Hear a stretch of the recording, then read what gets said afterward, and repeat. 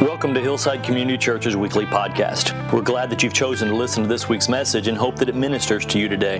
Hillside's located in Keller, Texas, and if you would like to know more about us or to listen to previous recordings, please visit us at yourhillside.com. And now this week's message. In light of the fact that we're in Romans, and I've spent the last couple weeks focusing on the fact that the law cannot save you or change you. In other words, keeping some code of morality to impress God cannot save you. You can't earn God's forgiveness. In John Bunyan's book, Pilgrim's Progress, it gives an allegory of the Christian life. The main character is a man named Christian who's on this journey. And before he becomes a Christian, he's carrying this heavy burden. It's a load on his back. It is the load of guilt and sin. He's instructed by a man by the name of Worldly Wise Man in the allegory to this hill. It's a very, very steep hill. That if he'll climb it, as he climbs, he'll feel the burden lifted. It'll get lighter as he climbs. And when he gets to the top, he'll be in a village called Morality. And he is directed to go to a house of a Mr. Legalism or Mr. Legality. Somehow climbing that hill of this guilt and burden, the way to lighten the load is to try to be more moral.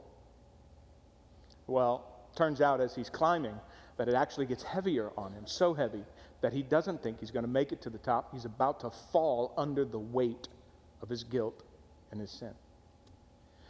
Just at that time, Mr. Evangelist comes along and sees him struggling with this burden underneath him and directs him a different way. He says, why don't you take this little path over here and see what is there. And this is what happens. So he goes to the highway, he goes up, and it says, up this way, therefore, did burdened Christian run, but not without great difficulty, because of the load on his back. He ran thus till he came to a place somewhat ascending, just a little hill. And upon there stood a cross. And a little below the cross, in the bottom, a sepulchre. So I saw in my dream that Christ, or that just as Christian, came up to the cross, that his burden was loosed from his shoulders, and it fell off his back, and it started to tumble, and it continued till it came to the mouth of that sepulchre, which is really a grave, where it fell in, and I saw that no more. Then was Christian, here's a great line, glad and lightsome. Isn't that great? Glad and lightsome. Out from under the burden of trying to impress God, he comes to the cross where he is offered forgiveness for his sin. And he doesn't have to earn God's favor anymore. He says, he stood still a while to look and wonder. It was surprising to him that at the sight of the cross it should ease him of his burden. He looked therefore and looked again, even till the springs that were in his head sent the waters down his cheeks, and he began to cry as he stood there in awe of the cross. And he sang this, thus far did I come laden with my sin, nor could aught ease the grief that I was in. Till I came hither, what a place is this? Must here be the beginning of my bliss? Must here the burden fall off my back? Must here the strings that bound it to me crack? Blessed cross, blessed sepulchre, blessed rather be the man that there was put to shame for me. As he reflected on that, I thought it would be good for us to hear, to reflect on the same thing. As we take the elements to think about what Christ has done for us, how he has freed us. Let's stand to our feet. And as we take the bread, which obviously represents the breaking of Christ's body for us, remember what he says in that text, to be glad and lightsome.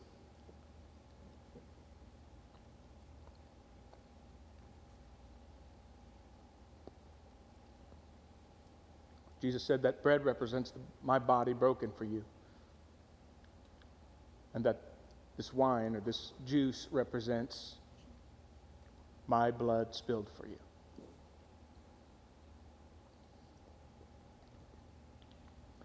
Familiar with this old hymn? Why don't you sing it with me, would you? At the cross where I first saw the light, and the burden of my heart rolled away. It was there by faith I received my sight, and now I am happy all the day. At the cross, where I first saw the light, and the burden of my heart rolled away. It was there by faith I received my sight, and now I am happy all the day. At last, and did my Savior lead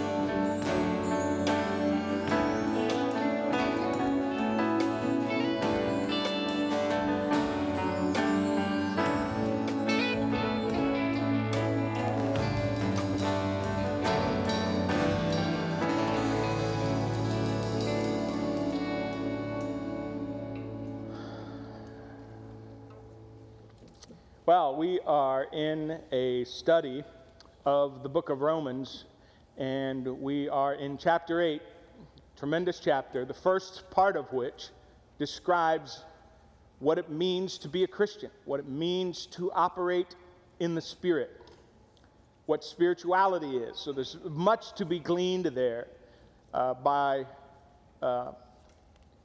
in terms of understanding the spiritual life. Paul, for the purposes of what he's trying to say, divides humanity up into two categories we saw last week. Those two categories were flesh and spirit. So if you were not here last week, I'm going to sum up essentially what he has done. Here he talks about what life in the sinful flesh is like. This is life without God. So the first thing you need to understand about the two categories is, you say, well, I still have the flesh, even though I have the Spirit in me. Yes, Paul understands that. But there is a sense, and there is a level, and there is a position at which, spiritually speaking, you do not operate here anymore. You operate according to the Spirit, not according to the flesh anymore. That's what these stand for. All right, so you have been moved over. So the first thing that is critical to the spiritual life is understanding this is not who you are anymore. All right? The flesh, Paul said, remember, in the early verses right here? Let's see. I'll come back to that one.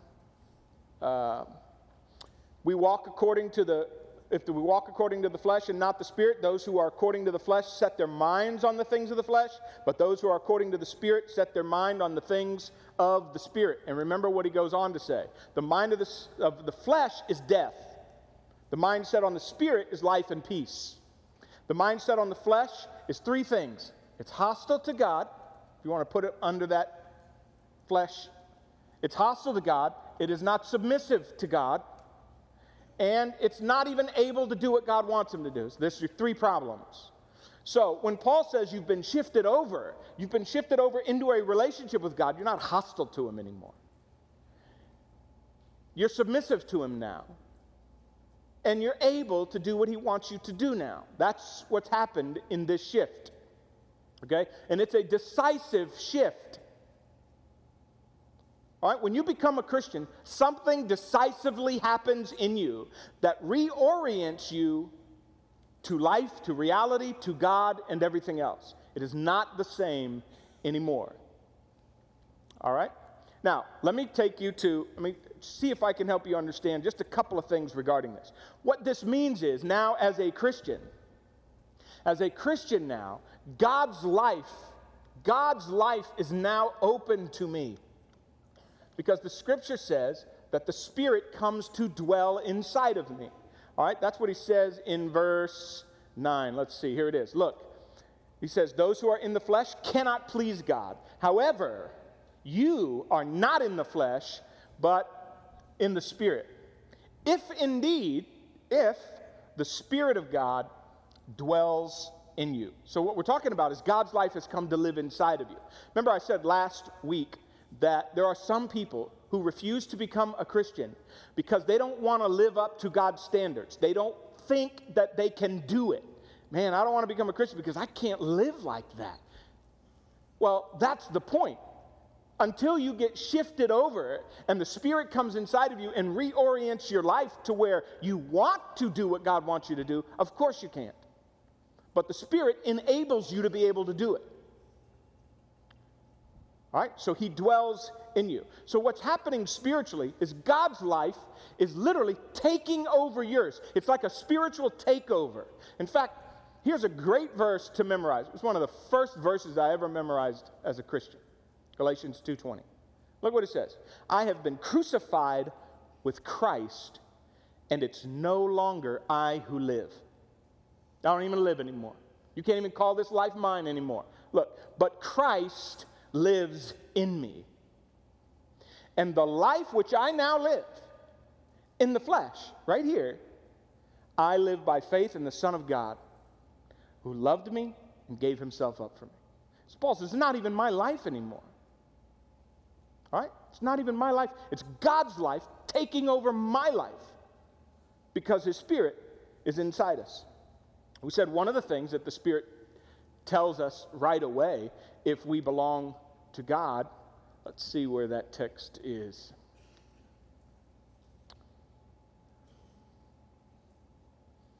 Must be, here it is. If anyone does not have the Spirit of Christ, he does not belong to him. And there, Paul hasn't told you to do anything yet. He's just telling you what the spiritual life is like. In other words, if you're living the spiritual life and none of this is true of you, nothing's changed about your orientation toward life, then Paul would say, maybe you don't belong to him. Maybe you think you know him. Maybe you're adhering to some idea of Christianity, but you don't know God. His Spirit that hasn't taken up residence in you. His Spirit hasn't consumed you. His Spirit isn't rearranging reality from the inside out for you. Maybe that's the problem. Okay? So God's life has become available to you. And one of the first things that happens is this sense of belonging that's mystical. I don't know how to describe it. If I tried to describe it too much, you might lose some of the mystery of it. All I know is when the Spirit comes to live inside of you, here's all I can say, is you know it. You know it. You don't have to try to find him. You don't have to try to figure it out. You know it. He's in there because something's different about the way you're looking at things. All right? His presence dominates your life. That's the whole idea of Galatians 2:20. It dominates your life. You don't see yourself the same anymore because of his presence. Almost the first thing he does. He gives you this sense of presence, and then you start to see your identity as different. So, when I was in, just a few years back, maybe 8 years ago actually, I was in Orlando, and I was with a bunch of my family who lived there, and they wanted, I think it may have been our last night, I don't know, we went out to P.F. Chang's for dinner, and while we were sitting there having dinner, this big party comes in and sits down right behind us, and it's Shaquille O'Neal and his family. This is when he was playing for the Magic, and he was dropping weight and stuff like that. So they were sitting behind us, and I remember just, I could almost reach out and touch him where he was sitting behind me, but I could hardly focus, because he's standing right behind, he was sitting right behind me. So I was listening in on the conversation. I'm watching every now and then. I'm watching him because his presence is, you could feel his presence right behind you, and you couldn't focus on anything because he was there. And I was just like crazy. He went to the bathroom. I went with him, I wanted to just be there around him. And then we were talking, my kids, I called my kids right away. I said, "You're not going to believe who's sitting right behind me." And they were like, "No way on." And, I think it was either Eric or Anthony said, "Put him on the phone right now." I'm like, "God, what are you, crazy?" So I'm listening to the conversation, I'm noticing he's only drinking water. Through the conversation, I hear this. I hear that he's not eating anything because he's dropping weight. So this whole family, he's got 30 people there that he's taking out to dinner. All he's having is a bottle of water because he's dropping weight. And I was just mesmerized by the whole thing, and it's just his presence. And I thought after that many times, how sometimes the presence of Shaquille O'Neal is greater than the presence of the Spirit in my life. His presence gets my attention. God wants the same thing for you. He wants the Spirit of God's presence in your life to be very real and to almost keep you aware of everything else around you is different because he's there. That's the idea. He gives you this sense of belonging and the sense of identity. And out of this grows a brand new approach to life. You don't see life the same anymore. All right? So the Spirit is working to catch my life up into God's. And this is really important. Not theoretically.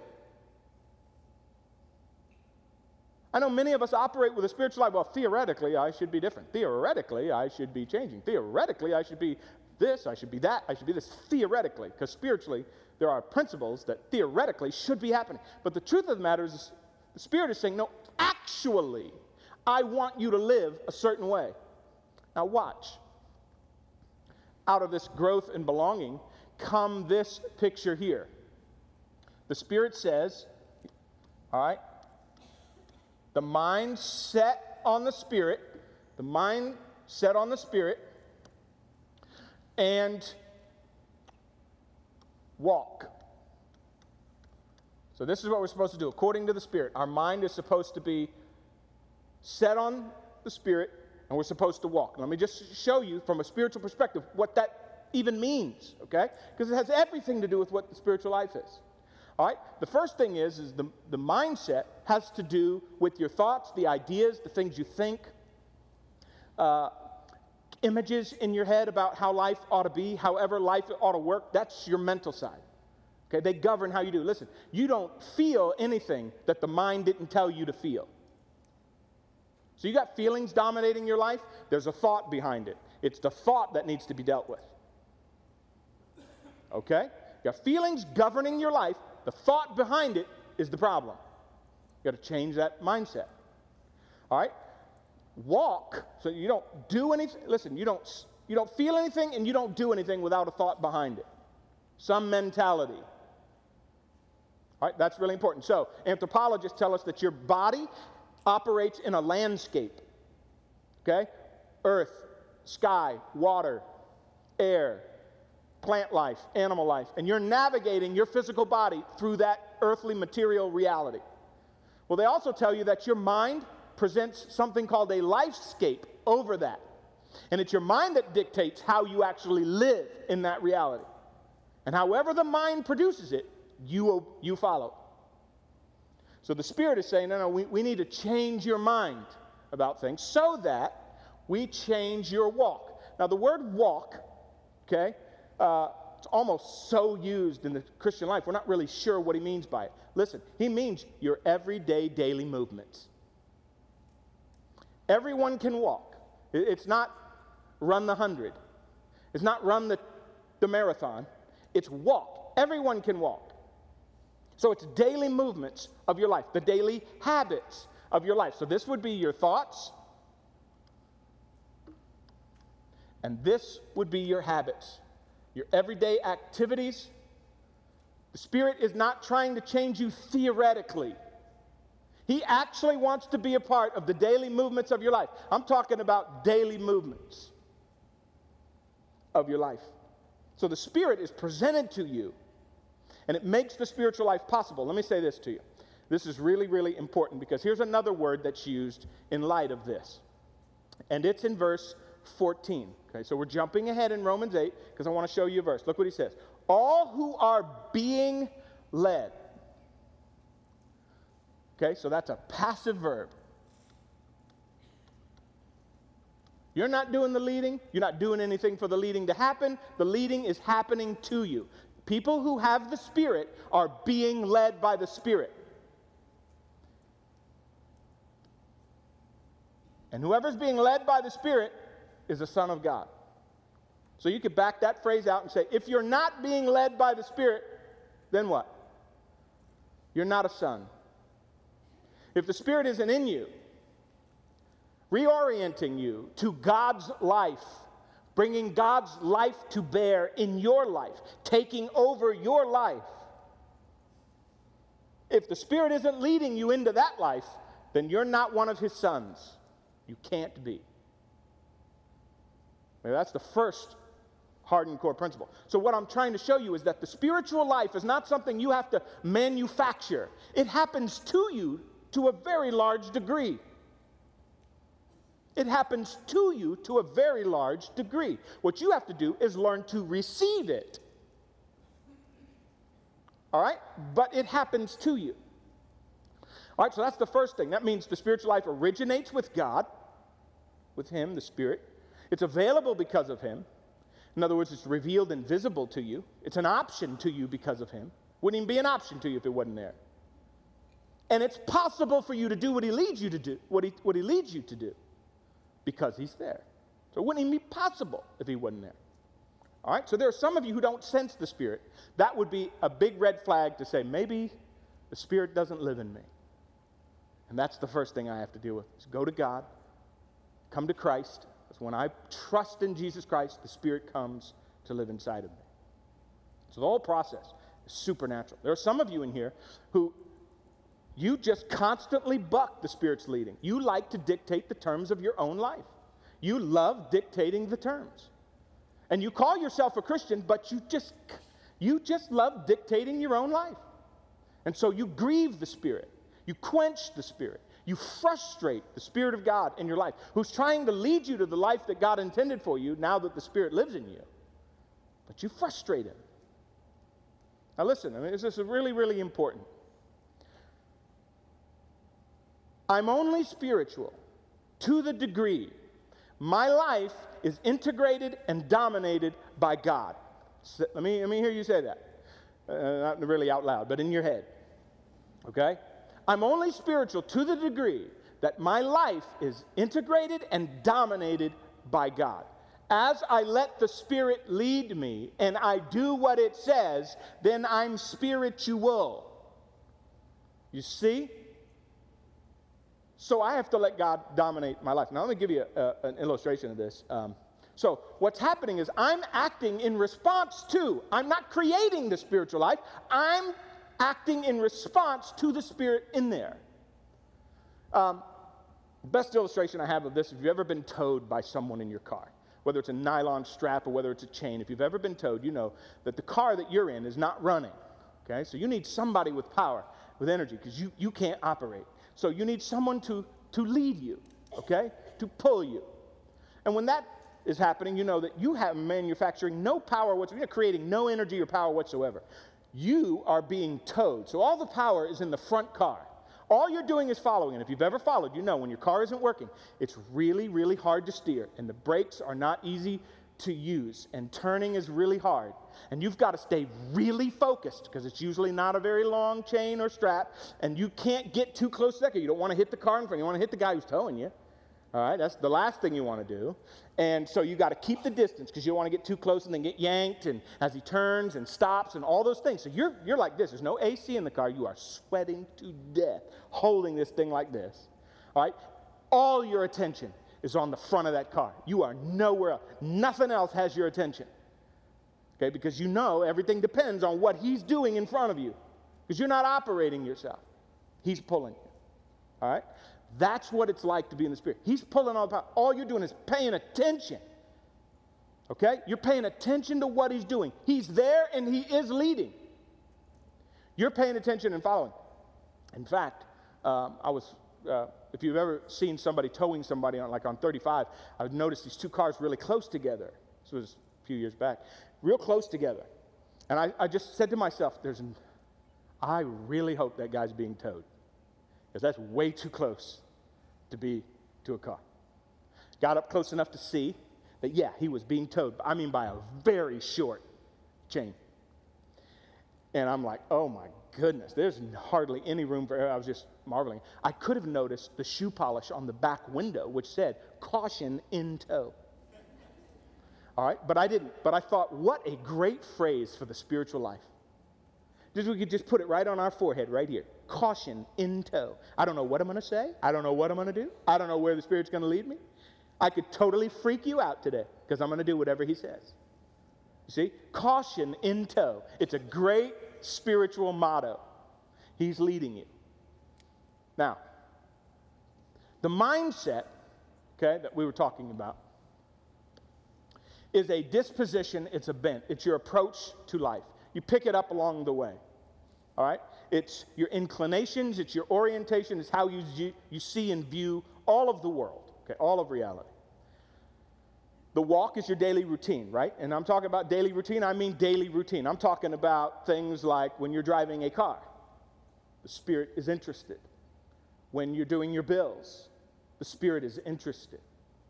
When you're relating to your spouse, the Spirit is interested. When you're at work and going about the daily routine of your life, the Spirit is interested in how you're doing and what you're doing and has something to say. As you relate to people, as you deal with issues in life, as you make decisions, the Spirit wants in on those habits. Remember, the Spirit is not dealing in theoretical. He's dealing in actual. So there's no spirituality where he's not actually moving you in some specific area in reality in your life. Remember what Paul said in Galatians 2:20. The life, here's a great phrase, the life I live now is completely dominated and taken over by another life. What's the life I live now? Well, everything I do. going to bed, when I go to bed, when I get up. Everything about my life is now caught up in his life. Now, so let me say a couple things about this mindset for just a minute, because this mindset's governing our world. So this little silly story I'll tell you that I told our staff this week. When I grew up in the home of a dog lover. Mom was a dog lover. And animal lover, really. It could be any animal. So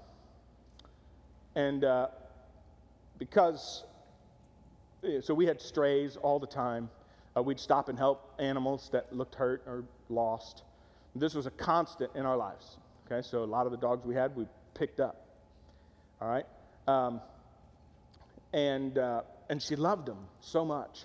And it just got into my blood a little bit about, how you treat an animal, what's right. And as I grew up, I realized that I have that in me just a little bit, that I really do love animals. I don't dictate my life kind of like they did my mom's, but I love animals. We had 2 horses when I was a kid. I'll give you a little window into this. And when my father left, I remember that she had to sell one, and that she just really hung on to this last one. Natasha was the name of the horse. She didn't want to get rid of it, but we couldn't afford the barn anymore. So she brought it to our backyard in this little neighborhood. Just imagine, okay? And so this is not a neighborhood you have a horse in. It looked really out of place, okay, if you had a horse in the backyard. Well, any time that we realized somebody might get us in trouble, she brought the horse in the house. Okay, so I mean, you could be eating a can of raviolis with a horse standing right there looking at you. All right, that was our life. Okay, when I talk about my mom, she has 12 chihuahuas right now that follow her around everywhere. All right, so she loves animals, and I always believed that as I got dogs, I always had this thought in my head. This is just a silly thought, that dog runners, because of my experience, I was real skeptical about dog runners because I saw some dogs mistreated in a dog runner. You know what a dog runner is. It's just a little fenced-in area that a dog's allowed to run and it can't roam free anywhere it wants to go. Well, I've always believed that, there's something wrong with a dog runner that's not healthy. This doesn't feel right. This is my experience growing up with the kind of mom I did. My mom would never mistreat a dog or anything like that, and I just felt like it did. And so I have these dogs in my backyard, and they just tear it up. They tear up the furniture. The yard doesn't look as good as it can. I can't plant flowers because anything color they eat. I've tried the spray and the powder, to keep dogs away from certain things. I have grandiose ideas about what to do, but the fact of the matter is I let them run my world, and my wife's tired of it. And so she said, we need to get a dog runner back there. And I go, hey, everything in me goes, dog runner, no dog runner, no dog runner. Okay, that's everything in me saying that. And she sends a dog trainer to me 2 weeks ago out here to the little booth out here where I stand and guess information display. And this lady walks up to me, dog, Janine Baguette, who trains dogs, is very good with dogs, and talks about how the kennel and the dog runner can really work in your favor, that you shouldn't let your dogs out in your backyard to roam when you're not there because they'll destroy it. They have no sense of what's right and wrong. They can only be out there when you're out there. Otherwise, they'll tear it up. And there's nothing wrong with the dog runner, so as long as you use it appropriately, that kind of thing. Just a silly thing, but it just dawned on me. I've let these dogs, because of one idea, I've let these dogs destroy my backyard and potentially ruin my marriage. Okay? Over a stupid dog because of one idea in the back of my head. Now, here's the reason I'm telling you the story. How many of those stupid ideas do you have in the back of your head that ruin your life? They just roam the backyard of your life and tear it up. Things that are valuable, but the idea has got you stuck. It's like an idea grip. Just you can't get out of it. So, what the Spirit is doing is coming alongside you and poking holes in some of your thinking. Questioning the fundamental assumptions that you make about life. All right? So let me give you a couple of the things that you might put in there, in this category.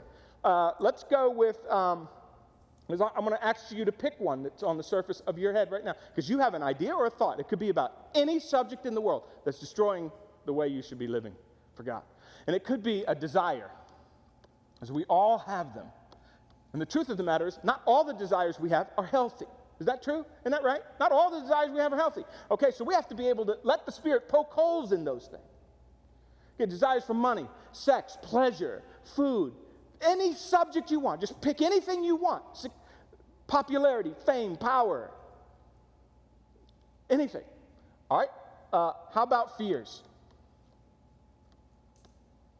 many fears dictate our life? The fear of loneliness, the fear of being needy, the fear of looking helpless, the fear of coming across wrong, how many fears govern our lives? And how many of these fears, to some degree, are ruining our lives because they dominate us? And how about values? It could be anything that you value. It could be a political issue. It could be a political theme. It could be a political anything.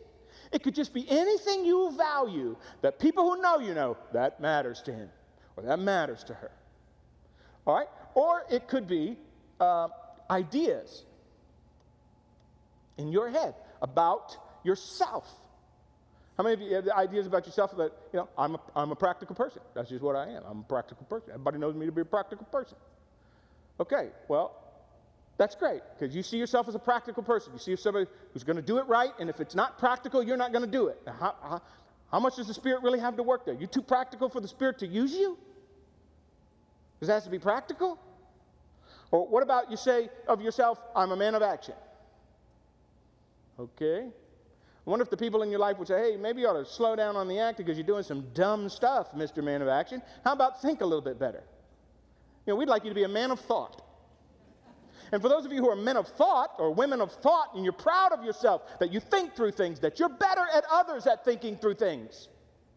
And it makes you a better decision maker. How many people would rather you say, hey, Mr. Thoughtful, how about doing something today? Instead of thinking about it or poking holes in how I'm thinking about it. You see what I'm saying? A lot of the ideas that we have that we feel are right are dominating our life, and they're not allowing the Spirit to move us. And they could be thoughts about God, thoughts about spirituality, thoughts about life, thoughts about people. Some of us have ideas in our head. We're Christians, and we have these kinds of ideas in our head, and the Spirit hasn't been able to get through any of them. And these are literally crossways with God himself and his word. You have thought like this. Some of us have ideas like, you don't even believe the whole Bible's true. You claim to know God. You claim to know Jesus Christ. If you don't, that's fine. You don't have to believe the whole Bible's true. But if you do claim to know him, and you do claim to follow him, but you're struggling with the Bible, that's one thing. But to not believe all of it's true, I can believe Jesus died on the cross for my sin, and I can trust him with my entire eternity. But don't tell me Jonah got swallowed by a whale. What is that? How do you know it's not the opposite? Jonah really did get swallowed by the whale, but Jesus didn't die on the cross for your sin. How do you know which one's right? Were you going to pick and choose? You might have picked the wrong thing, monkey. Isn't it like you to pick the wrong thing? It's like me to pick the wrong thing. All right, so how about this? Church doesn't need me. I can attend it, but the church doesn't really need me.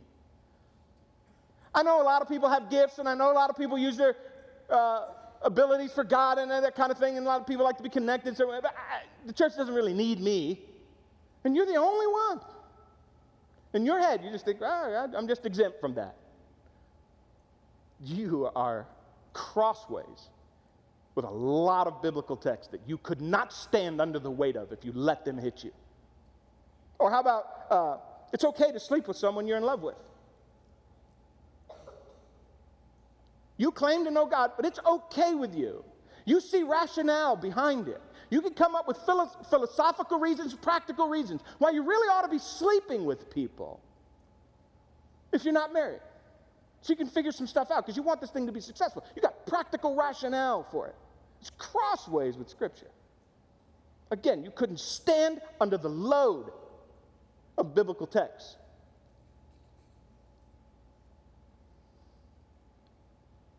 I give my time, not my money.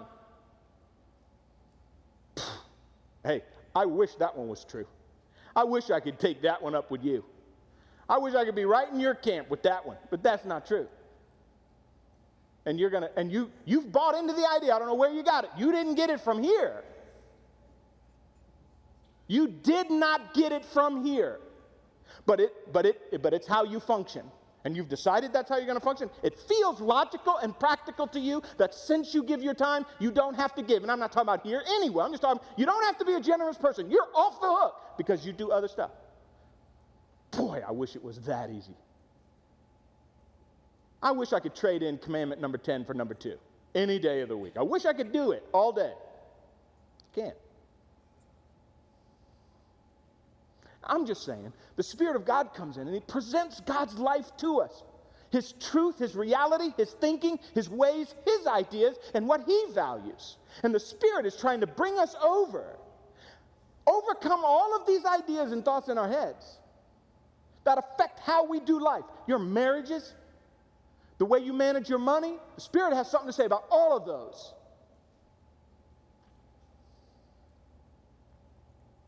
And you know what the Spirit says? Brethren, we are under obligation. So then, brethren, we are under obligation not to live in the flesh.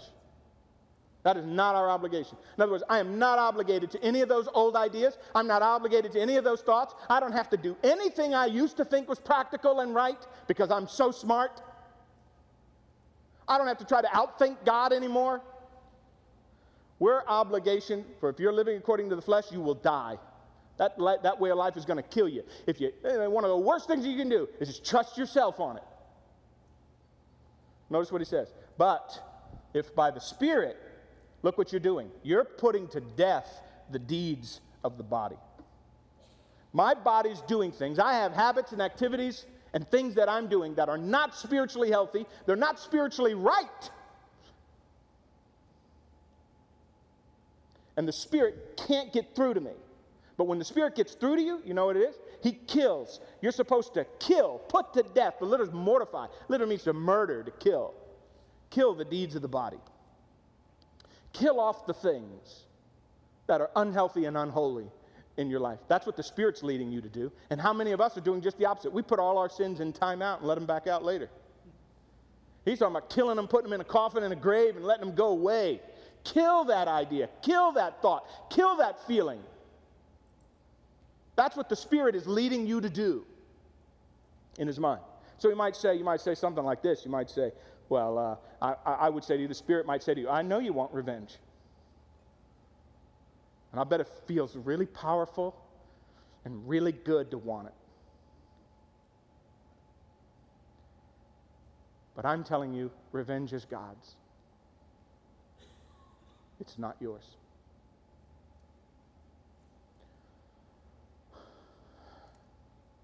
Hey, there are times when I hear that and I go, yeah, that's great. And there are other times I hear it and I go, oh, I don't like hearing that.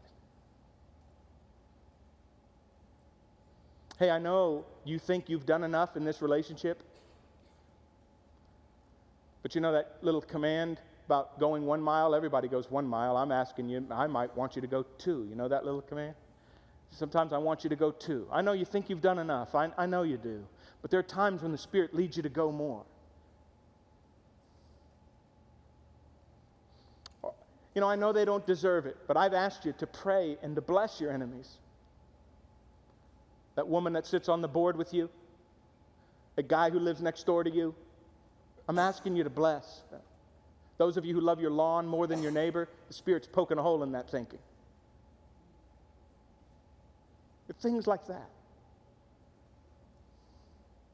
I think about Hebrews 11. Read Hebrews 11 and look at all the people who did the thing that nobody else would do unless the Spirit of God was leading them, unless they trusted God on it.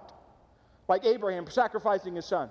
Hebrews 11 gives you the reason why Abraham, we all say, I can't believe Abraham would do that. I would never do that. Is that the attitude you want to have with the Spirit? Really?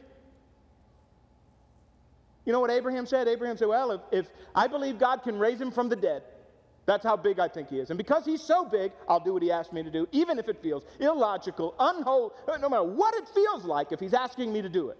Doesn't seem logical, doesn't seem practical.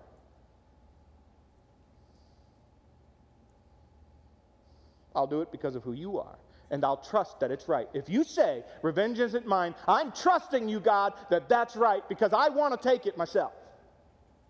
If you tell me it's not right to look at that, I will not look at that. I'm trusting you it's not right. I'm trusting you it's better for my soul not to look at that. I'm trusting. But the Spirit is constantly poking holes in your thoughts and thinking. When I was in, and I'll give you, here's a thought for you. Right now, from where you sit, based on what I've said so far, in your mind, circle the one that just reaches out and smacks you, grabs you by the hair and yanks it. You get one? How many of you have one? You know one. Okay, very good. This is where, listen, when I was in Swaziland, I'll tell this story pretty quick. When I was in Swaziland, the last day we were there, we went to this little park reserve. There was a guide who brought us there, and let's see, I have some pictures. They'll put that one up for you. Here's a picture of our guide and then the truck that we were on, if you'll put that up. We had no idea where we were. Little park reserve. It was not a big safari or anything like that. The big five weren't there, but we got to see some pretty cool things I had never seen before. And we were totally subject to his knowledge and his direction and where we were and where we were going. So we all loaded in this park and totally trusted him where we were going.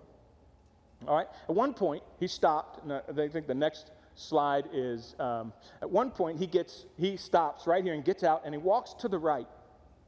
We don't know what he's doing. He just says, hey, stay here in the truck. And he walks around for a few minutes. He goes where we could see is a body of water past him.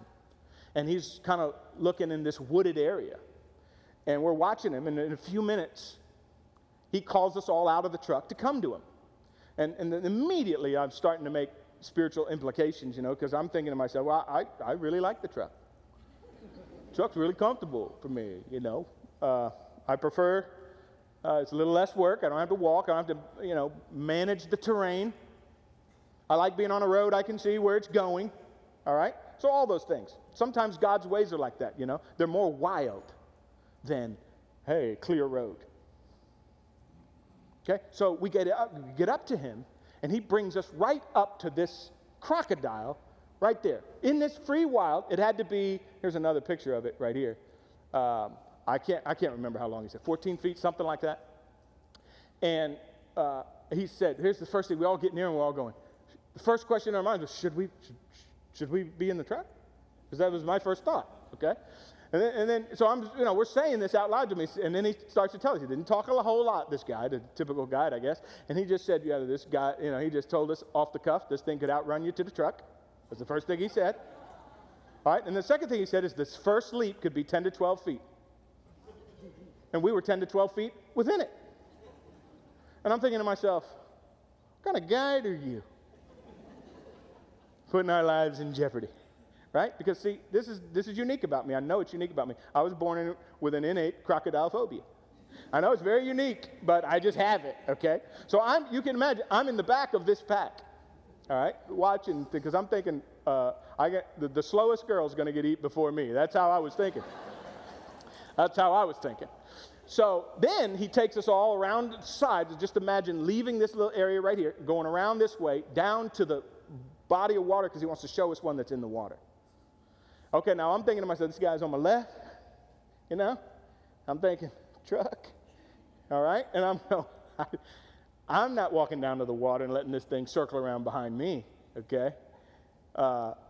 So I and two others decide we're going to just stay back right here. Hey, you go look, I've seen a crocodile before, that kind of thing. There's one right there. So you guys go, hey, see what you got. And they're down all the way by this body of water, down at the shore. And we're up here like this. He turns around and notices we're standing in the nest. Literally the nest of this thing. And so he tells you need to get out of the nest. Well, sure you do. And so, but I didn't even know it was a nest till the guide told me I was in a nest. All right, so either way, here's this guide. And I was thinking of the spiritual life. And the application to me was the Spirit of God leading me and taking me into wild places that feel wild to me because I have all these innate fears. I have all these desires for security. All right, I have all these values. Okay, I value the road more than I do the woods. I have all these ideas about that in my head governing how I live. And the guide is trying to tell me, no, everything is fine. I've got you. There are times when he leads me places I don't want to go.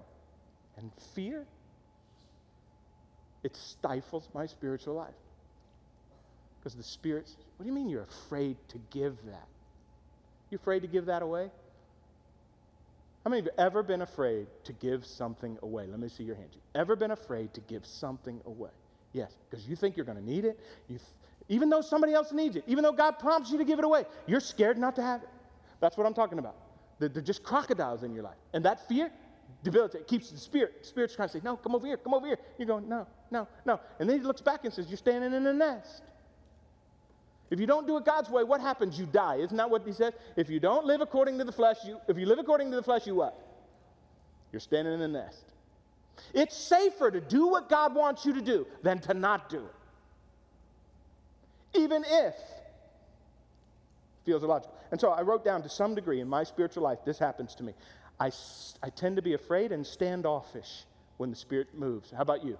Anybody like that? I'm like, okay, hold on a minute. And you're like ready to run back. You live the spiritual life like this. Where's the truck? That's how you live the spiritual life. Okay, it looks okay. But that's you. All right? Or how about you have more questions than trust? Well, God, let's talk about that for a couple years. We'll just see if we all do that. I don't know if we all do that. I don't know if it's small groups for me or not. A couple years. We'll think about that. All right? And what are you going to do for those of you who have a fear of people? What are you going to do in heaven? Holy bejeebies. You're going to tell God, I can't. Hey, look, I know you're having a big meeting today with everybody. I'm just not feeling too good, I really want to just be alone today. Not going to happen, people. All right? Listen, how about this? You're almost too practical. You're just too practical. You have too strong a sense of how things are supposed to be in this life that God can't come and divert you at all. This is how people should be. This is how people should act. This is how life should go. This is what I should do. And I know it, and I've got it, and leave me alone, Spirit. Or you just flat prefer the easy stuff. You just rather stay in the truck on a road you can see than get off into the wild when the Spirit calls you.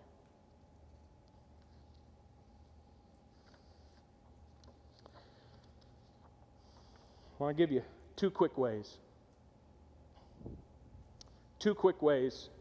that the Spirit works in your life, okay? Because you say, how does Spirit poke holes in my thinking, and how does he get me to change my habits? Well, here's one of them right here. You've got to read the Bible. Man, that sounds so elementary, but how many of you avoid it? You just flat avoid it. But you got to pick it up and see what it says, because it's going to say something to you every time. And it's going to poke hole in one of your thinking. Some thought or idea or value that you thought was that important, and he tells you no. Look what Psalm 119, 36 and 37 is saying right here. Look how powerful this is. Incline my heart, this is David's prayer, incline my heart to your testimonies and not to dishonest gain. I want to be more inclined and bent toward doing what you want me to do than to gaining stuff myself. We don't even have to go any further. We could meditate on that for a year. But then notice what he says in verse 37. Turn away my eyes. I don't even want to look at it. Things that don't matter. God, help me see things for once in my dadgum life that don't matter. How many of us would just love a refresher course on what stinking doesn't matter anymore? Gosh. And he says, make me alive in your ways. Get me out of the truck and with the crocodiles. Make me a crocodile hunter. Look at the message. Look what the message says. Give me a bent for your words of wisdom and not for piling up loot. Isn't that great? It's refreshing. Your soul hears it. It's like water. Look, divert my eyes from the toys and trinkets. Invigorate me on the pilgrim way. That's Psalm 119. Let me just tell you, you could meditate in Psalm 119. He says the greatest things you'll ever hear in your life about the subject we're talking about in just Psalm 119. It's the longest chapter in your Bible. You can meditate on it for a long time. Verses 33 to 38 are the phenomenal. 39. The second way is people. When you're around people who love God and they're doing something and you go, oh, I should be like that. Oh, I should think like him. I want to be around guys like him because he thinks the way I should think. And you find practitioners of the faith who are doing it and learning and growing. So I had a conversation with a friend this week who gave a verse to me. And the verse was this. Godliness with contentment is great gain. 1 Timothy 6:6. When I heard it, we had a moment. Because I can think of a million ways I'm discontent. I can think of a million times when godliness does not feel like great gain to me. It feels like the worst loss in the world to act like he wants me to act. Don't you feel that way? You got to be kidding me, God. That does not feel like gain. It feels like loss.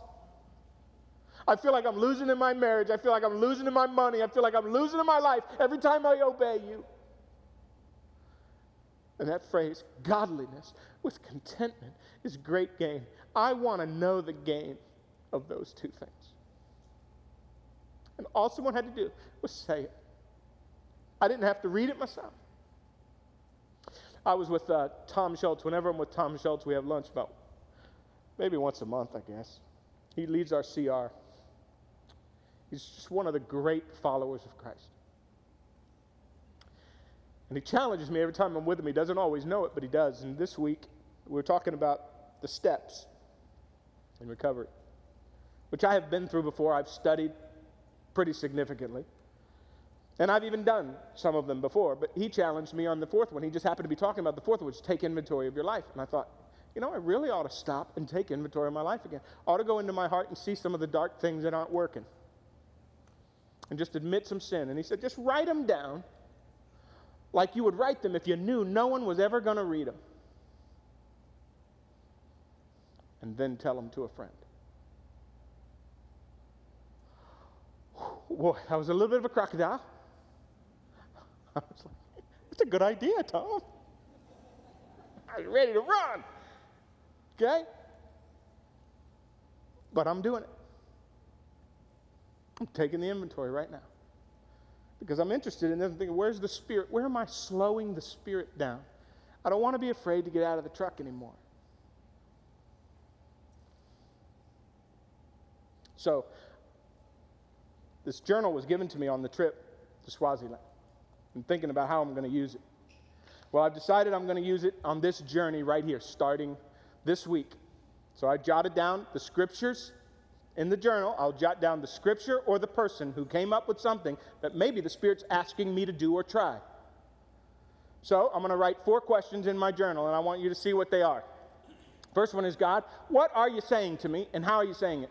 What is it you're saying, and who's saying it? Am I getting it from the Bible? Am I getting it from some person who follows you? Where am I getting it? Maybe I read somebody, okay? Like I have this quote from Martin Luther.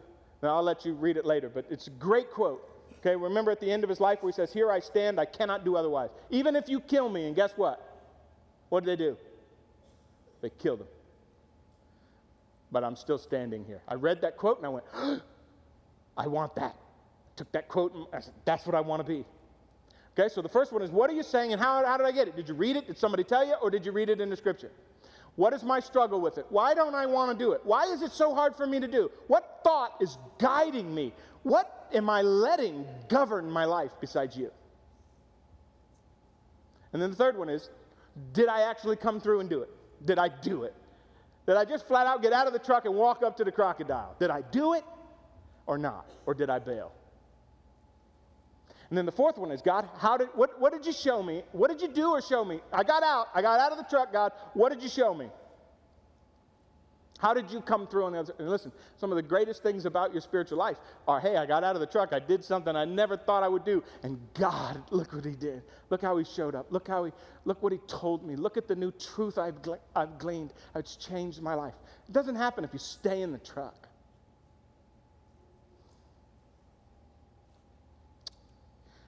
All right, just a few minutes long, but you're only spiritual to the degree that your life is integrated and dominated by God. Not theoretically, actually. Not theoretically, actually. Many of us are theoretically spiritual. Actually let him run your life. Father, thank you for our time. Pray your Spirit would lead and guide and direct us, and we would obey. In Jesus' name, amen.